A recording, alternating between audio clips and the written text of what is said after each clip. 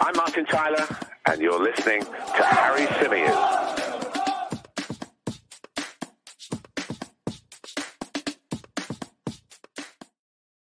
Hey everybody, how's it going? Welcome back to the Chronicles of a Gooner, the Arsenal podcast, part of the 90 Min Football Network. As ever, I'm your host, Harry Symeou, coming to you live on this Sunday evening. Hope you're good, hope you're well. Thank you all so much for joining me. A big hello to everybody who's joining us live at the moment. And of course, to everybody else who will be watching this back or listening to this back at a later point.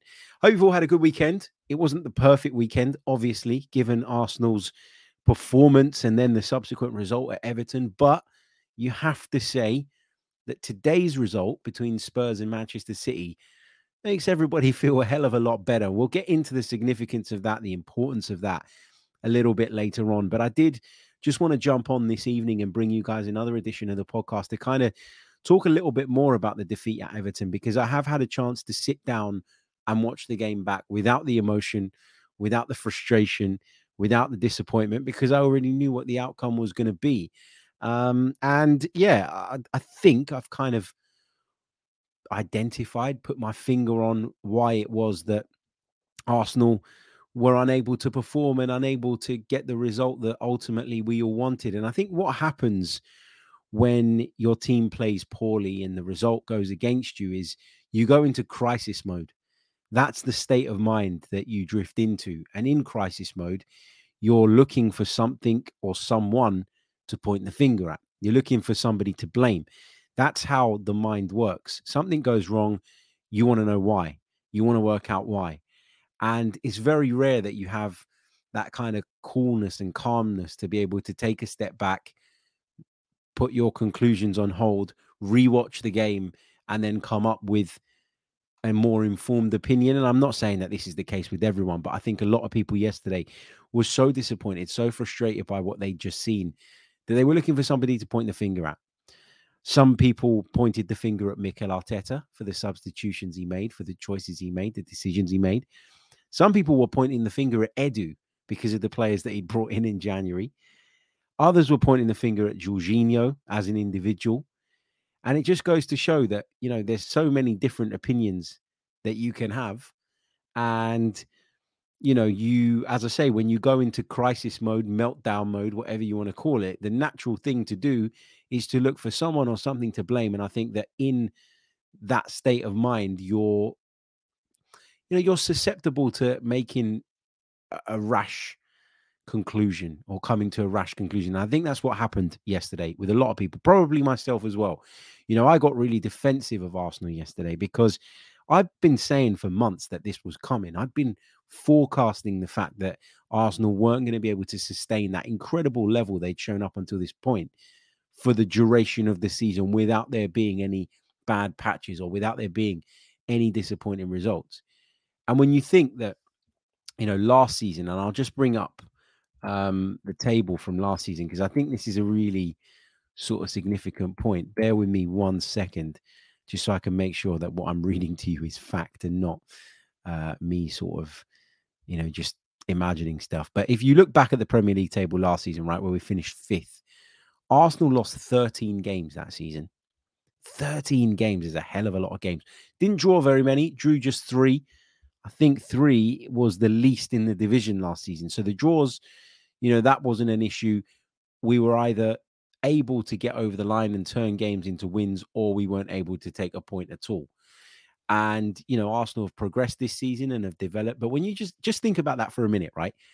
So Arsenal lost 13 games, which means that by the halfway point, which we're just over, Arsenal last season, on average, in theory, would have lost. And I don't know exactly when the defeats came off the top of my head, but on average, you'd have expected Arsenal then, if they were as, you know, at the same level as last season, to have lost 6.5 games by this point.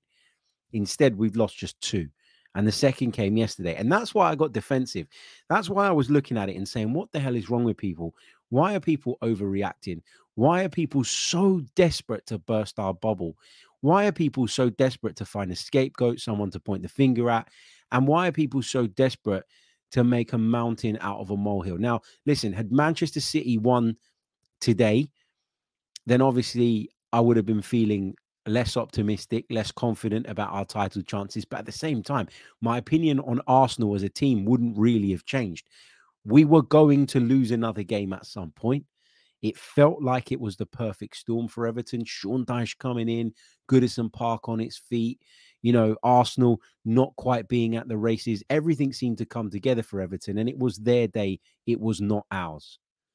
The performance was poor all round, and we'll get into that in a minute. But yeah, I do think that a lot of Arsenal fans went into panic mode yesterday, crisis mode, whatever you want to call it. And so there was a need, at least a lot of people felt anyway, to point the fingers at someone or something. The truth is, and this was my first observation, and I said this to you guys yesterday on the Match Reaction podcast, I just thought that the collective was terrible. Like everybody was below the level that we all know that they're capable of. Everybody failed to live up to the levels that they've shown, and everybody underperformed. Maybe with the exception of Aaron Ramsdale. Everybody else on the pitch was just not at the level that we've become accustomed to this season. And as Insomnia says in the chat, Arsenal are used to winning, so the defeat comes as a shock. I think there's an element of that as well. I really do. But I've watched the game back, as I say. I've broken it down. I've tried to identify exactly what went wrong for Arsenal. And I think the problem was from the off that the tempo wasn't right. Now, I'd spoken in the build-up a lot about Arsenal's need to go out there and start fast and to try and almost silence Goodison Park before it got a chance to get going. Now, when you're a team like Everton, okay, their support is great. I'm not taking anything away, from them. They're a brilliant, loyal bunch of fans, but they were in a bad place. The protests were happening outside the ground. You always felt like if Everton could do something on the pitch to get them going, that frustration and anger that you saw outside of the ground might turn into something quite hostile and intimidating for their opponent within the walls of Goodison Park. And that's exactly what happened. But that only happens when you give a team encouragement, when you allow them to get comfortable, when you allow them to create opportunities. And with every opportunity they created and with every moment that Arsenal failed and struggled to break them down, confidence was growing and growing and growing and growing. And it just goes to show that things can change really, really quickly in football, that they can. Often as well, I talked about crisis mode, panic mode, whatever you want to call it. Often when you're in that state as well, you completely dismiss the idea of giving the opponent some credit. And when it comes to Everton, having watched them back again, you have to. You absolutely have to, because Sean Dyche has gone in there. And I know this sounds like one of those old football cliches, but he's got them doing the basics. He's got them defending, putting their bodies on the line, being committed, in a good shape, being physical, giving 150% at all times. And that, bred into a good performance. And that for them, somewhat fortuitously, because they didn't have a lot of the game. I know they created a few chances. They didn't have a lot of the game, though. Fortuitously or not, however way you want to put it, however way you want to dress it up, Everton managed to get all 3 points. Goal from a set piece that Arsenal really should not be conceding. And that was it. And Arsenal weren't good enough on the day to respond, to reply. And here we are.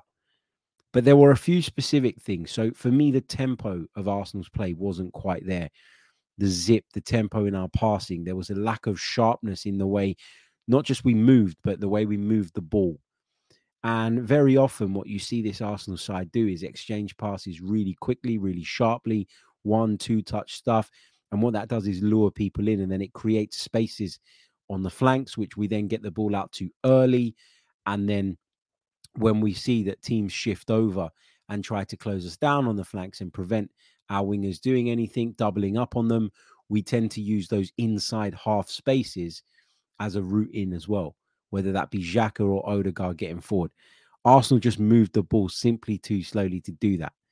I think that Granit Xhaka, having watched the game back again, was maybe mindful of the fact that Thomas Partey wasn't at 100%, because I thought he was less ambitious in the runs that he made forward. I thought Zinchenko was less effective in that tucked in position than he normally is. But also where you have to give Everton credit is that they squeezed us at times really high up the pitch. They pressed us. They made it difficult for us. At times they forced us to go long, and that is what they want essentially.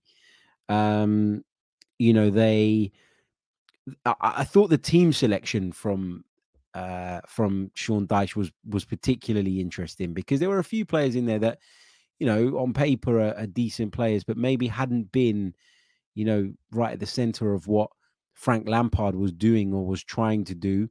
You know, you look at the team, as I say, let me just bring it up 1 second. Where is it? Hold on. Where am I going? 5th of February, 4th of February. There we go. So you look at that team, right? And I'll just kind of take you through it. So it was Pickford in goal, Tarkowski and Cody, perfect centre backs, really, aren't they, for Sean Dyche? Vitaly Mikalenko played at left back. I thought it was very, very good. Kept Bukayo Saka relatively quiet. Seamus Coleman, captain, experienced, comes in. Then you look at that midfield. Idrissa Gueye, Amadou Onana, and Abdoulaye Doucouré. Maybe not technically the greatest midfield in the Premier League, but one that is full of industry, full of running, and willing to sort of really put the work rate in and get in people's faces and make life difficult. But then you look at the choice of wingers as well, because Alex Iwobi had been playing in field quite a bit recently and had actually been performing quite well. I think a lot of Everton fans would probably tell you that he's been one of Everton's better players this season. But he was selected in a wide area along with Dwight McNeil, not just because of what they can do on the ball, but because of what they bring you off of it. Them two probably have more ability than most in that Everton squad to get back and become part of a midfield five. And we saw at times Everton drop into that shape and drop into that system to try and contain us. As I say, we didn't move the ball quick enough. We didn't have that cutting edge when we got into the final third. I thought the decision making was poor in terms of some of the passes that we picked. I thought that we were constantly trying to work the ball out into the wide areas. We would get it out there. Everton would double up. And then when we tried to play the ball back in field, it wasn't easy to find the likes of Odegaard or Xhaka or maybe Zinchenko on that far side that would normally go into those areas. Because again, Everton had done a really good job of identifying that. If you watch this game back, you will see that Everton did a number on Martin Odegaard. They did a number on Bukayo Saka. They did a number on Gabriel Martinelli on the other side. And when you haven't got a fit and firing Thomas Partey, because let's be honest, he wasn't at anywhere near his best yesterday. You know, when someone shuts off the wide supply or shuts off the supply to the wide areas, you're then expecting or hoping that Arsenal can make something happen through the middle. And Thomas Partey wasn't quite at it. Eddie Nketiah was lost, almost drowned in the sort of physicality of the two centre halves.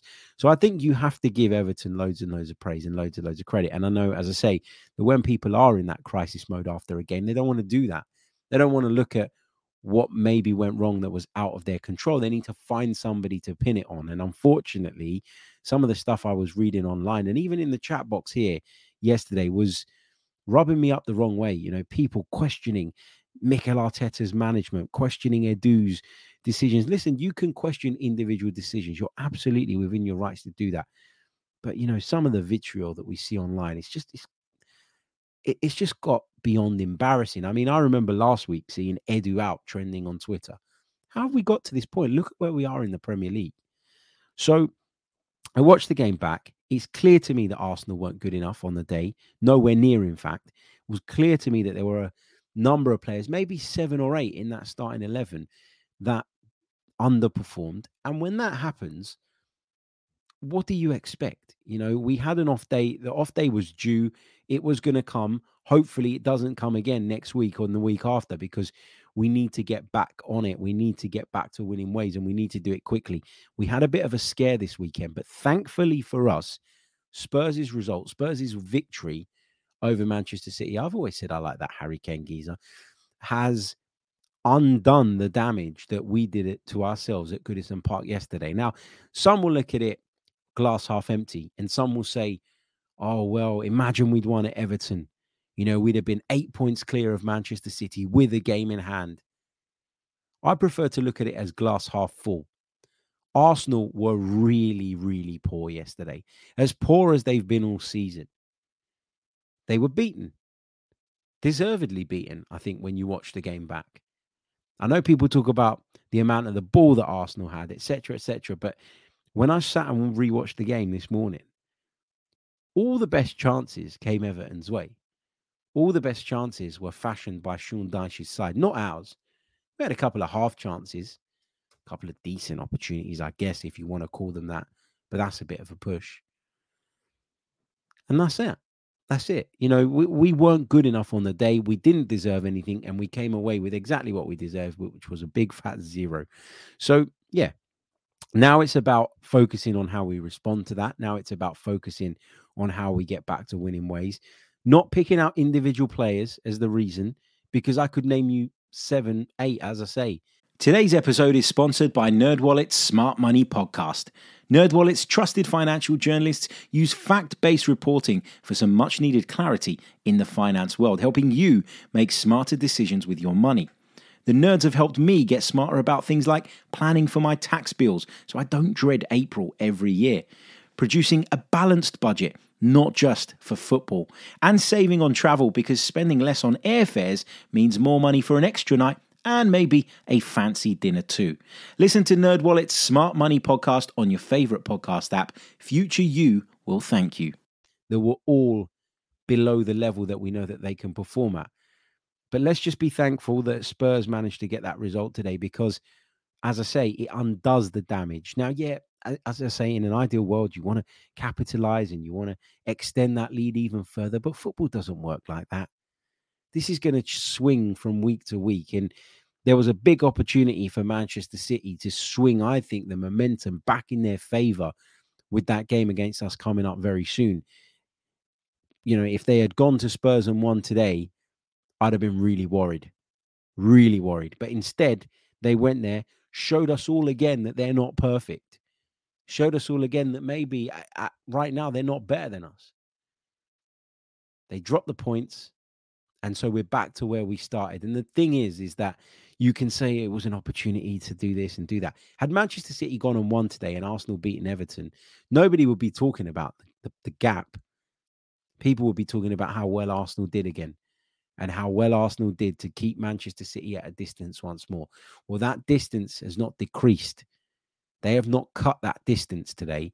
And we need to be grateful for that, thankful for that. It's a bit of a get out of jail free card. Never thought it would come from Spurs, but cheers, lads. And so here we are, back where we started the weekend in terms of the difference between us and them. Let's be grateful for that. Let's work on what was, poor at the weekend. Let's hopefully get back on track, as I keep saying. And that's that, move on from it. But yeah, it's a young team. This is a young Arsenal team, average age of 24 years and 6 months or whatever it is. And yeah, they are going to experience things like this. There are going to be ups and downs. And I'm glad that Manchester City dropped points, not because, well, obviously for the obvious reasons that, it keeps us in the lead, it keeps the lead intact, all of that, but also because it means that now those young players who went to Goodison Park at the weekend and didn't perform are not going to be beating themselves up about it all week. Of course, they'll be disappointed. Of course, they'll be looking back on it and wanting to improve and reflecting on how they can do that. But nobody's going to be deflated to the point where it's going to have a lasting impact, you hope, because of the fact that Manchester City went out there, failed to win, failed to pick up a point, and so the gap remains as it was. Sometimes when you have a near miss, you are prompted into action, and that's what this feels like. The damage hasn't been done, or the damage has been undone, I should say, by Spurs. And yeah, great, let's do it. Let's take it on and let's move forward. If you're Bukayo Saka, for example, you're Ben White, you're William Saliba, you come away from Goodison Park yesterday feeling down in the dumps, and then you're looking at Manchester City and you're thinking, oh my God, if they go on and win this today, then, this has been a really shit weekend for us. And I think when you're a young, inexperienced group who haven't experienced the ups and downs of a title chase and title race before, that has the potential to cause you a big, long-lasting problem. But instead, Manchester City dropping those points means that the guys can look at that and go, oh, lucky escape that. Let's move forward. Let's make sure that we don't put ourselves in this position again, because they'd have been sitting there biting their nails this afternoon. Let's make sure that we're not in that position again going forward. Let's put it right, and on we go. So, yeah, my summary of the Everton game is that we just weren't up to it all over the pitch. As I mentioned, probably 7, 8, if not more players that you could put under the microscope. Didn't move the ball quick enough. We tried to line break with our passing a lot, as we do. It wasn't as successful yesterday. Gave the ball away a lot more than we normally do. Some sloppy passing as well in our defensive half, which allowed Everton to break on us on a few occasions and then create chances, the type of which we weren't able to fashion, because there was very rarely that type of space in between their defensive and midfield lines. But it is what it is. We learn, and we're going to come up against more and more teams that play that way against us. The better we do and the bigger our reputation gets, the more likely it is that teams are going to turn up to play against us with that negative mindset. And we have to find a way of unlocking that and breaking it down. We've done it relatively well so far this season. But as I say, we just weren't at the races yesterday. And my God, did it show. Get out of jail free card. Hand it over to us by our friends down the road. Thank you so much, lads. If we do go on and win the Premier League title, which there's a long way to go, I promise you, I will be thanking you and reminding you of this weekend. Big thank you to Insomnia, who says that the title is Arsenal's to lose. Keep up the good work. Thank you, mate. Thank you for your very kind donation to the channel. Going to take a couple of your comments before I go. This is a shorter edition of the podcast. It is Sunday night. I'm absolutely shattered. We're going to bring you another one tomorrow. But yeah, I did want to jump on, especially because of the Spurs result, and kind of just highlight, how significant that is. I'm not saying we should be jumping up and down because Spurs won, or we should be praising them or anything like that. We're not going to go that far. But I must admit, when that final whistle blew, I did give it a bit of a fist pump. I did. Because I know how important that can be for us moving forward. And not just in terms of the points and the gap and the advantage, but in terms of the mental thing. I really do think that those young players would have come away yesterday incredibly disappointed. And to see that damage almost repaired today or undone today, I think, means that it doesn't sort of play on their minds for the entire week now building up to the Brentford game. It doesn't add the same level of pressure that would have been on them to go and beat Brentford had Manchester City won today. Obviously, it's a big game. There's always pressure when you're at the top of the table. But if Manchester City had managed to close that gap even further, I know we've still got the game in hand and all that, but it would have just added to that pressure. And, this is a young team and you want to try and keep them out of that type of mindset as much as possible. Let's quickly take some of your thoughts and comments from the chat before I say my farewells. But if I could quickly ask you guys, if you haven't done so already, to please leave a like on the video. That would really, really help. There's over 300 of you with me right now, but we've only got 79 likes on the board. Let's try and get up to 150 by the time we sign off. Also, subscribe to the channel if you're new. That really, really does help. And if you're interested in the Chronicles of Aguna Premium, where you can access our post-match player rating show, after every match, after about an hour of the full-time whistle, we bring you player ratings, sometimes from the ground, sometimes from home or wherever I'm at when I'm watching it. But yeah, we've done quite a few of those from the grounds. We've done one from Oxford. We've done one from Manchester City this season. So yeah, we've been doing that really frequently, and that's been good fun. But if you want access to that and some more premium content, you can visit anotherslice.com/Chronicles of Aguna, create your account on the platform.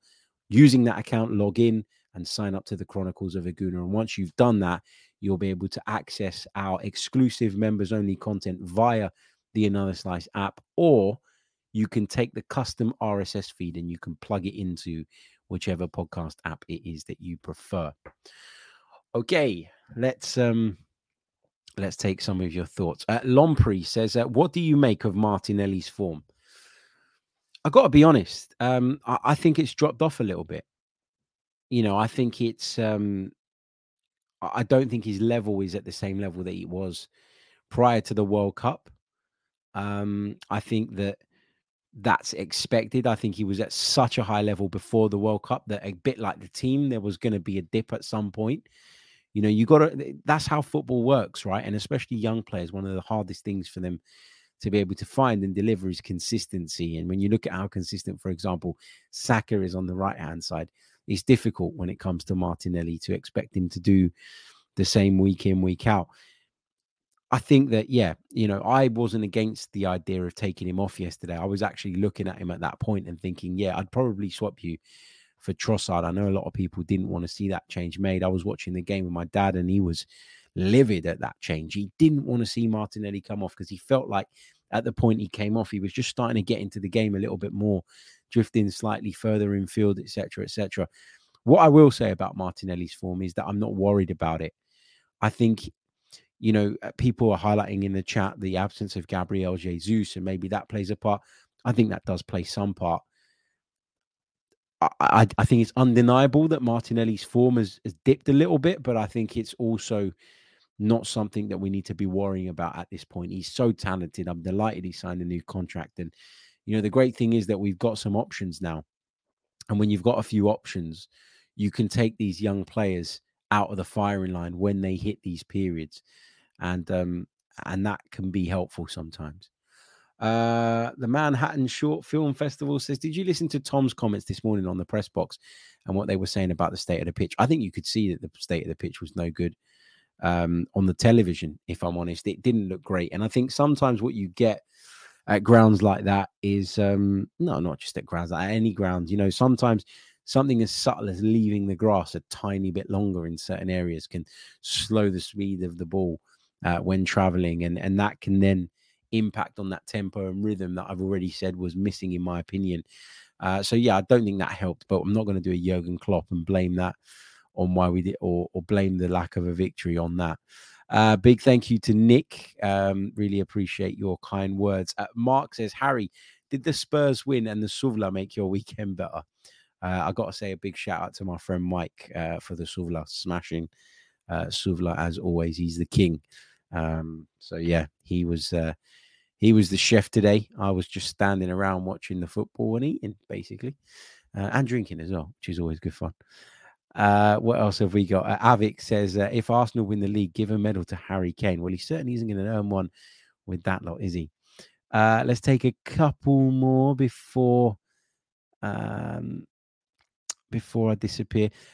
Nick says, what did you make of Zinni's shooting? Yet to score a Premier League goal. Would love it to be with us. Has he not scored I'm sure he scored a Premier League goal before, hasn't he? All those years at Manchester City, telling me he didn't score a Premier League goal. I'm going to check that. But yeah, look, he had a couple of cracks at goal. The one from the corner right at the end, I didn't mind that. I thought that was a clever corner and it could have gone anywhere. And, you know, we could have been reaping the rewards from that. But there was one that he took earlier on in the game from a simple further distance. And that just seemed unnecessary to me. Oh my God, he's never scored a Premier League goal. You're absolutely right. I can't believe that. He's played 89 times in the Premier League and he's never scored a Premier League goal. Wow. I didn't know that. Incredible stat. But yeah, I think, yeah, the shot from the corner at the end when it was cut back to him on the edge of the box, I got no problem with that. But the one that he took earlier felt like a bit of a waste. And sometimes players have those moments, right? But often when a player takes a shot like that, it kind of says more about the lack of options that they had than it does, you know, that about their technical ability. It was a long way out. He's never going to beat the keeper from there. It's going to take something magical. But the fact that he takes the shot on, a player that normally likes to pass the ball, move the ball, it says that, you know, the options weren't there. Ginger Guna says, the substitutions made by Arteta were not good enough. I know it's easy to judge from afar, but every change was like for like. Why not bring on Tierney for Xhaka and push Zinni into the 8? Yeah, he could have done that. I mean, one of the things we were saying yesterday when we were watching the game was maybe bring Tomiyasu on and go to a back 3. You know, Ben White was clearly not at it, right? Why not take Ben White off, bring Tomiyasu on, stick him in as part of a back 3 with Saliba and Gabriel, because he's got that ability to go out and be like a right back as well in different game states, and then push Zinchenko into the midfield and ultimately throw another body forward. That was something that we talked about while we were watching the game. So, yeah, maybe there was things that Mikel Arteta could have done differently, but I mean, the system and the shape and the formation, it's worked so well all season. You can understand, if you don't agree, you can at the very least, I think, understand why he was reluctant to change that up.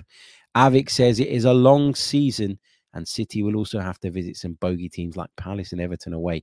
All we need to do is get 3 points versus Brentford. We shouldn't be looking past that. We shouldn't be looking past Brentford. Let's go out and get 3 points against Brentford, and then let's try our luck against them in the midweek afterwards. Because I tell you what, if we can beat Brentford and even draw with Manchester City, we are in a cracking position moving forward. So, yeah, as I say, panic over, damage undone. You can look at it with the glass half empty, as I said earlier on, and say that we could have opened up an even bigger lead. Or you can look at it with the glass half full and say, we were shit. We didn't turn up. We were really below our level. But thankfully, a result went our way that means that the damage that we've done has been undone and we're back to where we were. The status quo remains. It's another game done in the Premier League. We're another game along in this marathon towards the end. And we maintain the lead that we had going into the weekend. Look at it, glass half full. I always prefer half full to half empty.